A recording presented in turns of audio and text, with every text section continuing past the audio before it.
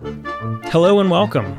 You found the Social Work Podcast. My name's Jonathan Singer, and I'll be your host as we explore all things social work.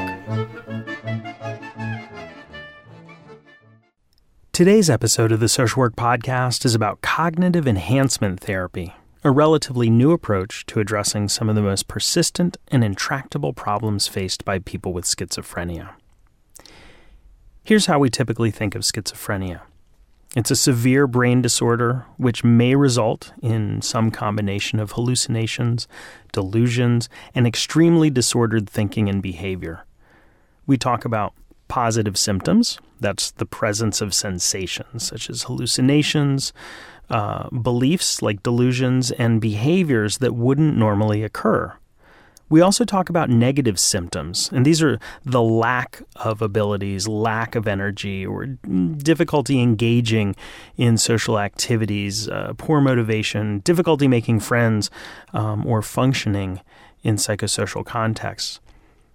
Now, traditional treatments have targeted the positive and negative symptoms, but even when the hallucinations and delusions are being managed, oftentimes by medication, and people have opportunities and supports to engage in social activities, some people with schizophrenia continue to have problems acting wisely and appropriately in social situations. So why aren't people with schizophrenia getting better? Well, today's guest, Shaun Eack, suggests that a third group of symptoms, cognitive symptoms, has largely been ignored by treatments. And he makes the very important point that if you can improve cognitions in people early on in the course of schizophrenia, you increase the likelihood that they'll be able to be gainfully employed, live independently, and have successful interpersonal relationships. Recognizing the power of addressing cognitive and social skills deficits, social work researcher Jerry Hogarty developed cognitive enhancement therapy in the late 90s. In order to learn more about CET, I spoke with Shaun Eack. Now, you might remember Shaun from episode 45. We talked about schizophrenia and social work. At the end of the conversation, he mentioned this new psychosocial intervention he'd been working on, cognitive enhancement therapy. At the time, I really wanted Shaun to talk more about CET, but he was a doctoral student finishing up his Ph.D. and didn't feel quite ready to be the voice of CET. Well, 7 years later, Shaun's done some incredible, groundbreaking research on CET and is considered one of the leading experts in the world. He's published over 70 peer-reviewed journal articles in the top journals in social work, psychiatry, and psychology. In 2013, he co-authored the SAGE publication text, Mental Health Case Management, A Practical Guide, with Carol Anderson and Katie Greeno. And today, he's the David E. Epperson Associate Professor of Social Work and Psychiatry at the University of Pittsburgh and the director of the ASCEND program. And ASCEND stands for Advanced Support and Cognitive Enhancement for Neurodevelopmental Disorders. I spoke with Shaun in New Orleans at the 2015 Society for Social Work and Research Conference. In between trips to Café du Monde to eat beignets and drink café au lait, Shaun and I managed to have a fascinating conversation about the development of CET, the computer exercises and group therapy. These are the two components of the treatment. Some of the research findings that, quite frankly, blew my mind. And we ended with information on how social workers can get trained in CET. Now, a quick note about our interview. About 9 minutes into the conversation, Shaun's talking about the development of CET, and I call it version 1. Well, Shaun politely ignores me and continues talking. After I turned off the tape, Shaun let me know that there is only one version of CET that's been evaluated in treatment studies. So it was a little misleading for me to say version 1 because as of this time, there is no version 2. So just be aware of that when you hear that segment of the interview. And now, without further ado, on to episode 98 of the Social Work Podcast, Cognitive Enhancement Therapy for Schizophrenia, an interview with Shaun Eack. Shaun, thanks so much for being here on the Social Work Podcast and talking with us about cognitive enhancement therapy. So what's the idea behind cognitive enhancement therapy? Well, cognitive enhancement therapy, as it was originally developed for people with schizophrenia, is really designed to address an important unmet therapeutic need. One of the challenges that people in the field have observed is that even after individuals are able to get a good response from the medicine they're taking and also get good supports in order to help get them back on track in terms of their lives after a hospitalization, they still are having a lot of trouble building a good quality of life and building a fuller recovery. And of course, we all thought for many, many years that, well, if you take your medicine and we get you good social work help, help broker resources to you, you should be able to get back on the horse and be all better. Right, because it's just the fact that you're having these hallucinations. That's the problem. And if you don't have them, then you'll be fine. That was the idea. I mean, that's the prevailing view for kind of like the last 100 years of schizophrenia.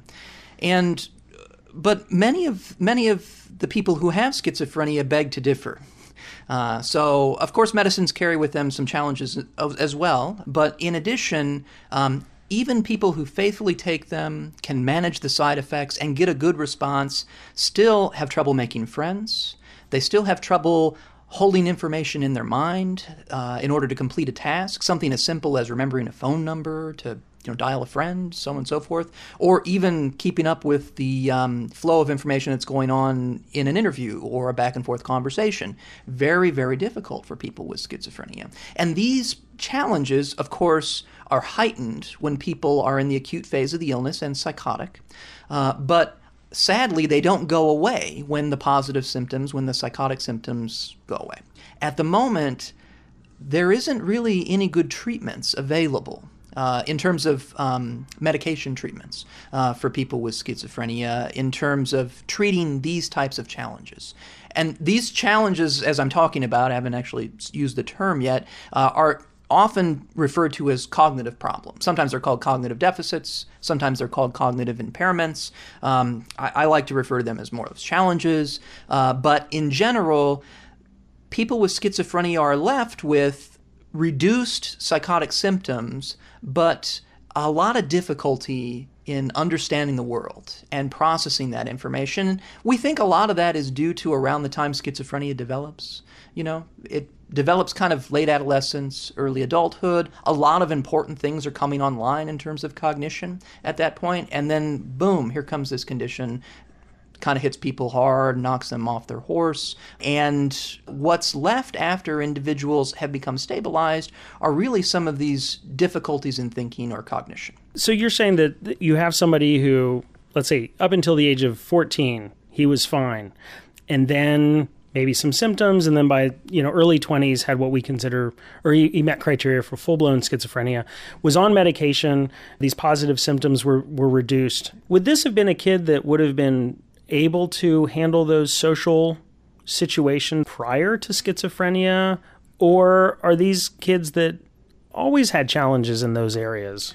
Yeah, I mean, that's a great question. I think the jury's still out, so I couldn't give you a definite answer, as most things we can't. But the weight of the evidence seems to suggest that these cognitive challenges come on far before somebody has a full-blown episode of schizophrenia. And in fact, if you test their siblings or even their parents or children, you will see an inkling of the cognitive challenges that an individual with schizophrenia lives with in their family. So that's interesting. So that these cognitive symptoms are not necessarily the result of schizophrenia, but maybe an exacerbation.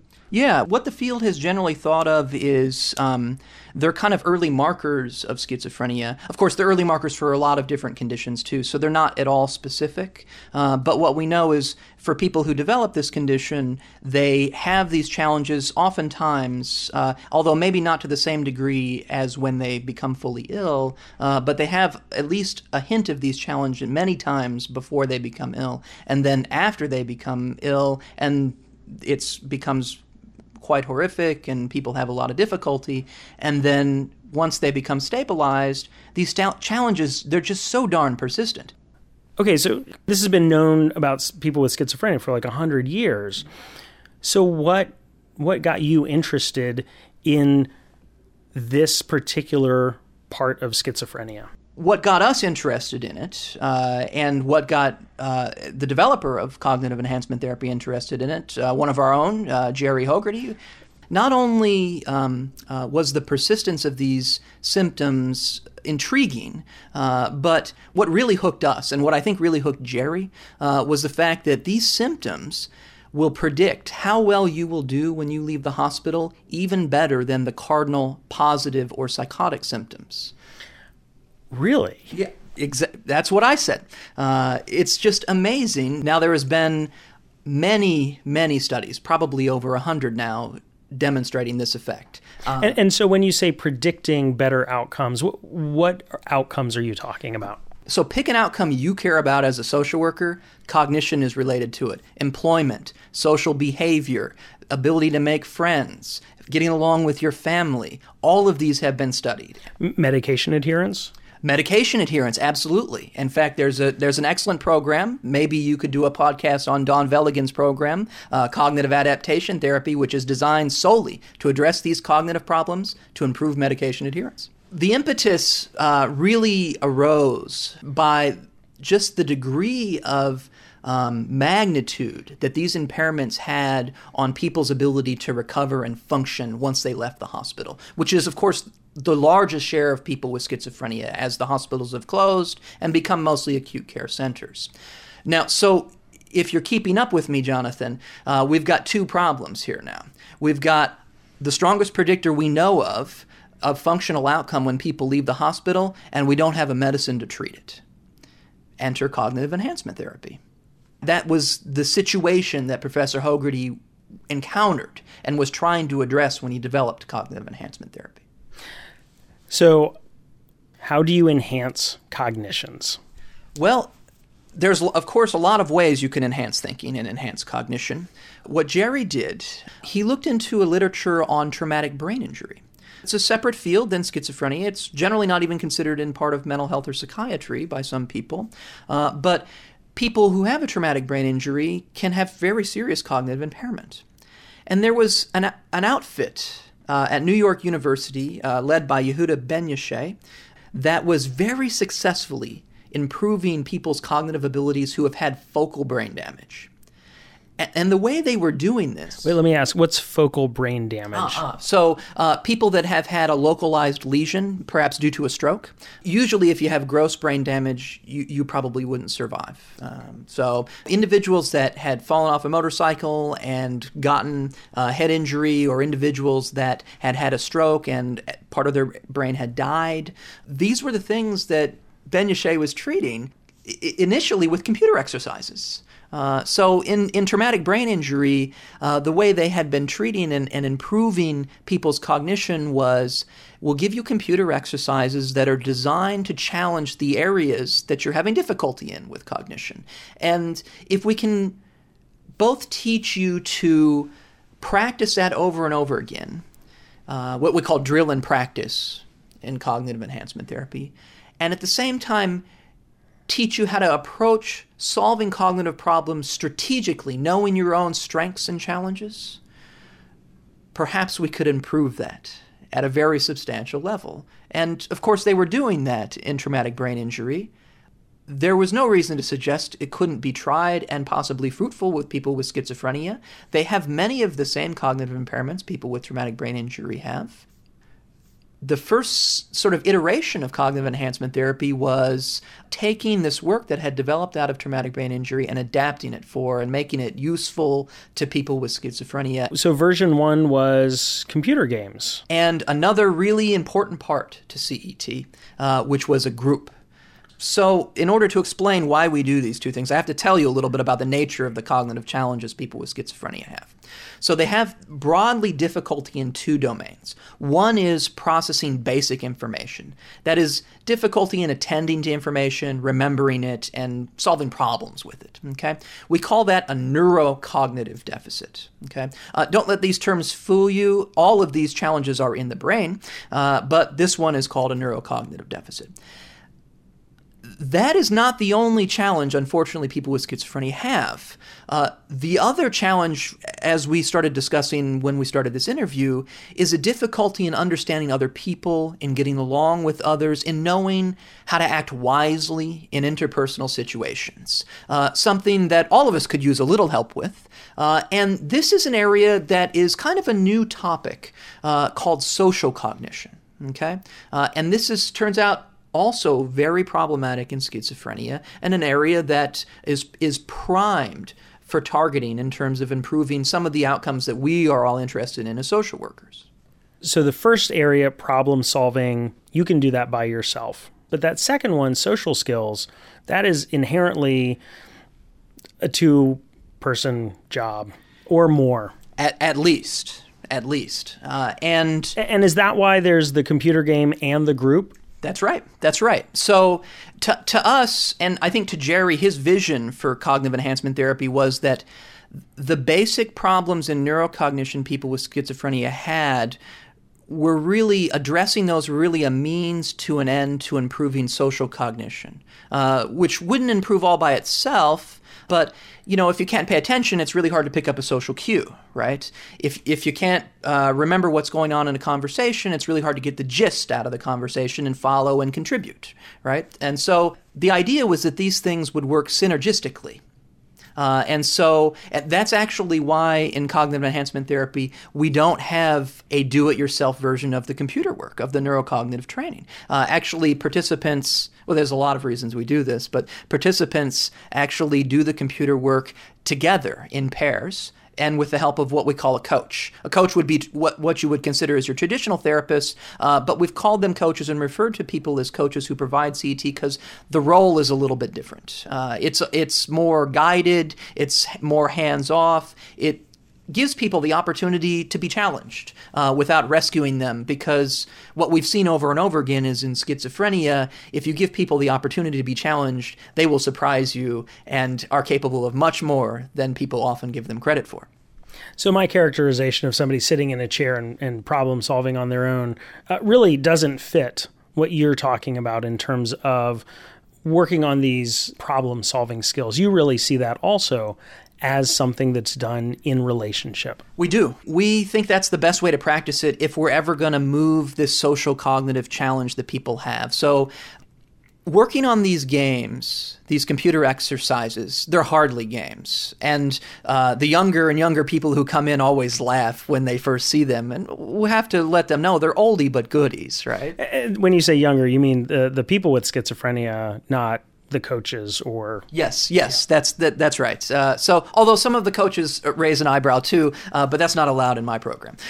So these games, they're more like exercises. And it's a lot like going to the gym, except for it's going to the gym for your brain. And who goes to the gym more often, either by themselves or with their buddy, right? So if you have a buddy spearing you on, and if you have a personal trainer as well, you're likely to do that more and more often. You're likely to put a lot of effort into it. Sometimes you're likely to even compete a little and push yourself maybe further than you would have. This is kind of like what we do in CET in terms of computer training. What are some of the effects that you found for people that are doing these exercises? I won't call them games, but these computer exercises. Sure.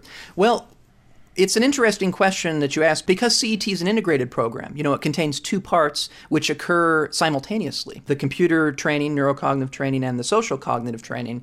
We're not able to isolate the effects of just doing the computer work or just doing the group, the social cognitive groups. But the effects that we've seen when we put these two together have been pretty remarkable. The first study was published in 2004 with 121 people with schizophrenia who'd been ill for many years, on average about 15 years. And the level of improvement that was seen in terms of basic neurocognitive ability was, I think it was 2 or 3 times the best medication effect that had been observed. So on average, antipsychotic medications improve cognition about 0.2 standard deviations. Okay. What does that mean? 0.2 of a standard deviation is, there's the average level of cognitive ability among people with schizophrenia, which falls at about one full standard deviation below people who do not have schizophrenia. Okay? So if you move up 0.2 of a point, you're not very close to a full point. That is to what we would consider people's ability if they didn't have this condition. So the average effect of CET on that first study was over a standard deviation. So not only were we able to improve individuals to a level that we hope perhaps was as good as before they got the illness or before they perhaps deteriorated, but we were maybe even able to teach them new skills that enabled them to do even better than that. And as the studies go on, CET gets a little bit more refined every time. We get better at knowing how to do it and what should stay in and what shouldn't. And so it was streamlined a little bit after that first study. And we started a second study with individuals in the early course of schizophrenia, the idea being if we can improve outcomes among people who've been ill for so long, why should we wait 15 years to give it to them? What was interesting in that study was when you treat individuals who are young, who have this condition, when you get to them early, there's all these barriers that are removed in terms of them getting better. So, for example, individuals who've been ill for a very long time are oftentimes on the disability system. I think almost 100% of our sample was involved in the disability system, and there was a lot of disincentives for going to work if you're in that system. But these young individuals we see were on mom and dad's insurance. They weren't entrenched in either a mental health or a disability system yet. And that was kind of part of the idea also with this early course study. And at the end of that study, we were happy to report not only was cognition improved, but these young individuals were going back to work and going back to school. I mean, one of the follow-up interviews that I did when I was a student working for Jerry on this project was we followed individuals after they had completed treatment and a year later asked how they were doing. And one individual sticks particularly in my mind. He said, "Things are great. I just got back from my honeymoon." And me, this was some time ago when this study was conducted. I was still am fairly wet behind the ears, but I was particularly wet behind the ears then. I'd never seen someone with schizophrenia get married and go on a honeymoon. This was amazing. And I thought, we've really got something here. Jerry was really on to something.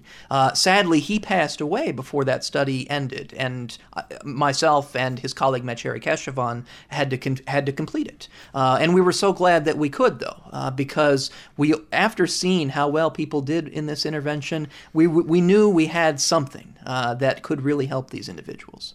So there's an intervention that uses computer games. It uses a group setting. You've talked about the computer games. What does the group do? I'm glad you asked, because in CET, the computer work is important, but it's, as I said before, it's not really the heart of the program. The heart of the program is the group. And the group setting is what Professor Hogarty always referred to as secondary socialization, kind of, which I thought was an interesting concept. It comes out of sociology. Broadly, the idea is that you learn best by both interacting with others and observing people do well and succeed in a safe environment where you can have the opportunity to mess up and nobody's going to get on your case about it, and we're just going to give you an opportunity to do better next time. And so the groups are structured around that philosophy. The content is all about social cognition, and there's 45 group sessions. They're very structured. It's a lot more like a class than it is a therapy. We always talk about social cognition, recovery, and the functional outcomes that the people who participate are really most interested in. So are there 45 different topics that are covered? There are. Whoa. Yep, it's a big program. It's comprehensive in nature. There are 45 topics. They range from learning how to take the perspective of other people to getting the gist out of conversations to something we call emotional temperature taking, picking up nonverbal cues, reading facial expressions of emotions. It's broken up into a variety of modules. The third module in CET is dedicated entirely to application. And one of the exercises in it I love, I don't think our group members love it when they first start, but when they get good at it, they do, is using CET to help a friend, where they actually have to teach CET to somebody else who's having a problem that has, it's of course a social problem that has unique opportunities to use the CET strategies that they've learned throughout the group.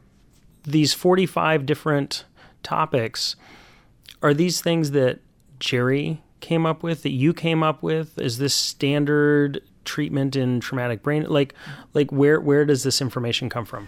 Well, I can take no credit for the design of any of these sessions. Professor Hogarty developed the lion's share of it, but what you see is the early sessions really build on his previous treatments. They include a lot from personal therapy and from family psychoeducation, and even from the earliest Thorazine studies that he conducted back in the 50s or 60s. Oh boy, I probably got the date wrong.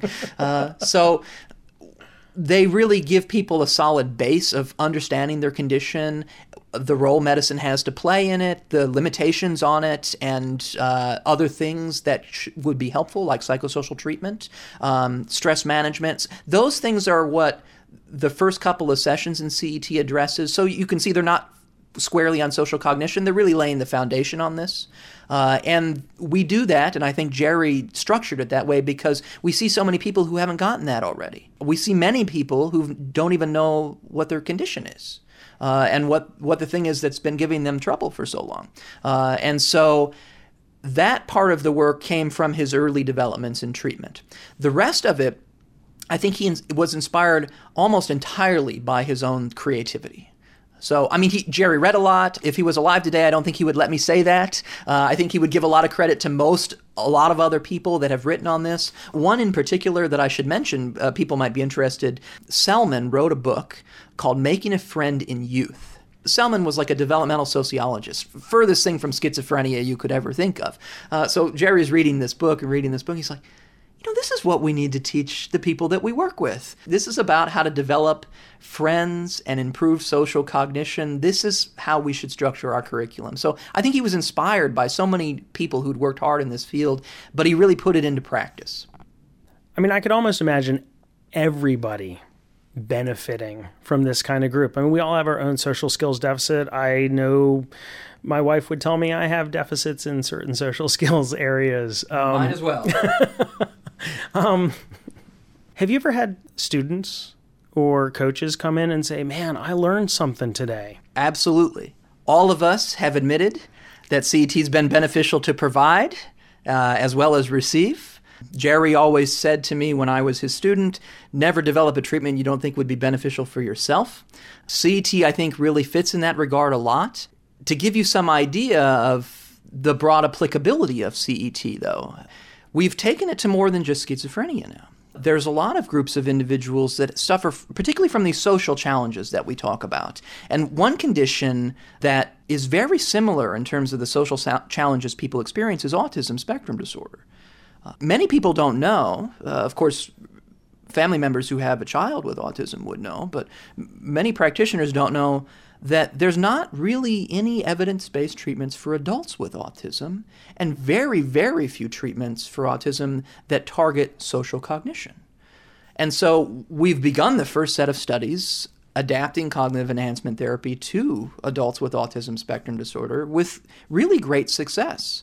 The studies are still ongoing, and so I can't really report on the findings yet, but the people that come to the groups and are participating in the program, they stay, they do well, they enjoy it, and we see real important movement in individuals. There's lots of anecdotes I could give you, but I'll wait for the scientific papers to come out instead.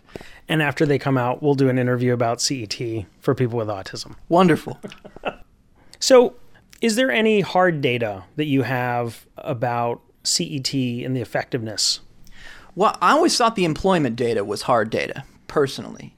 But I understand what you mean by hard data. There's other people have different perspectives on what they think is convincing evidence. Well, and with employment, I'll just throw out, I could hear, a skeptic say, well, yeah, there's some people that would get a job because they got a cousin who would give them a job. And if you got 127 people and 10 people have a parent that's going to give them a job, it's going to throw off your data. I want something that isn't going to be influenced by daddy wanting to give, Johnny a job. Sure, absolutely. So of course, the employment data weren't characterized like that. All of the jobs people got were real jobs for real money. Not to diminish it, of course not, no. I understand exactly what you mean. So we have a program that's designed to improve thinking and cognition. If there's any credibility to this program, the hard data should lie in what's happening to the brain. We've now published the first study showing that a social work intervention, a non-drug social work intervention, can protect against brain tissue loss in schizophrenia. In 2010, we did an analysis of these young individuals who went through CET and showed that unlike people who didn't receive CET, who displayed what is typical in the early phase of schizophrenia, which is a progressive loss of brain tissue, gray matter, in areas of the brain that were particularly associated with understanding and thinking about other people. People who received CET showed no such loss. Exactly what we were trying to target.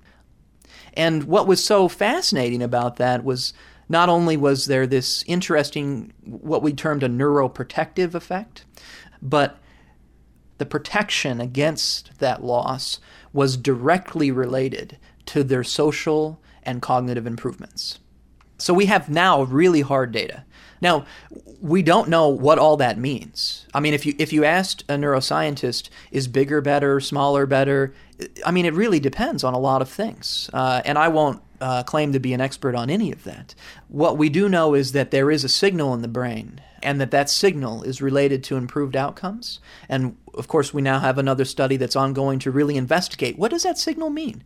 Perhaps the brain in schizophrenia is far more plastic, far more amenable to treatment. Perhaps it's not as damaged as people might think, and could be shaped and improved by psychosocial, environmental, and hopefully one day pharmacological interventions.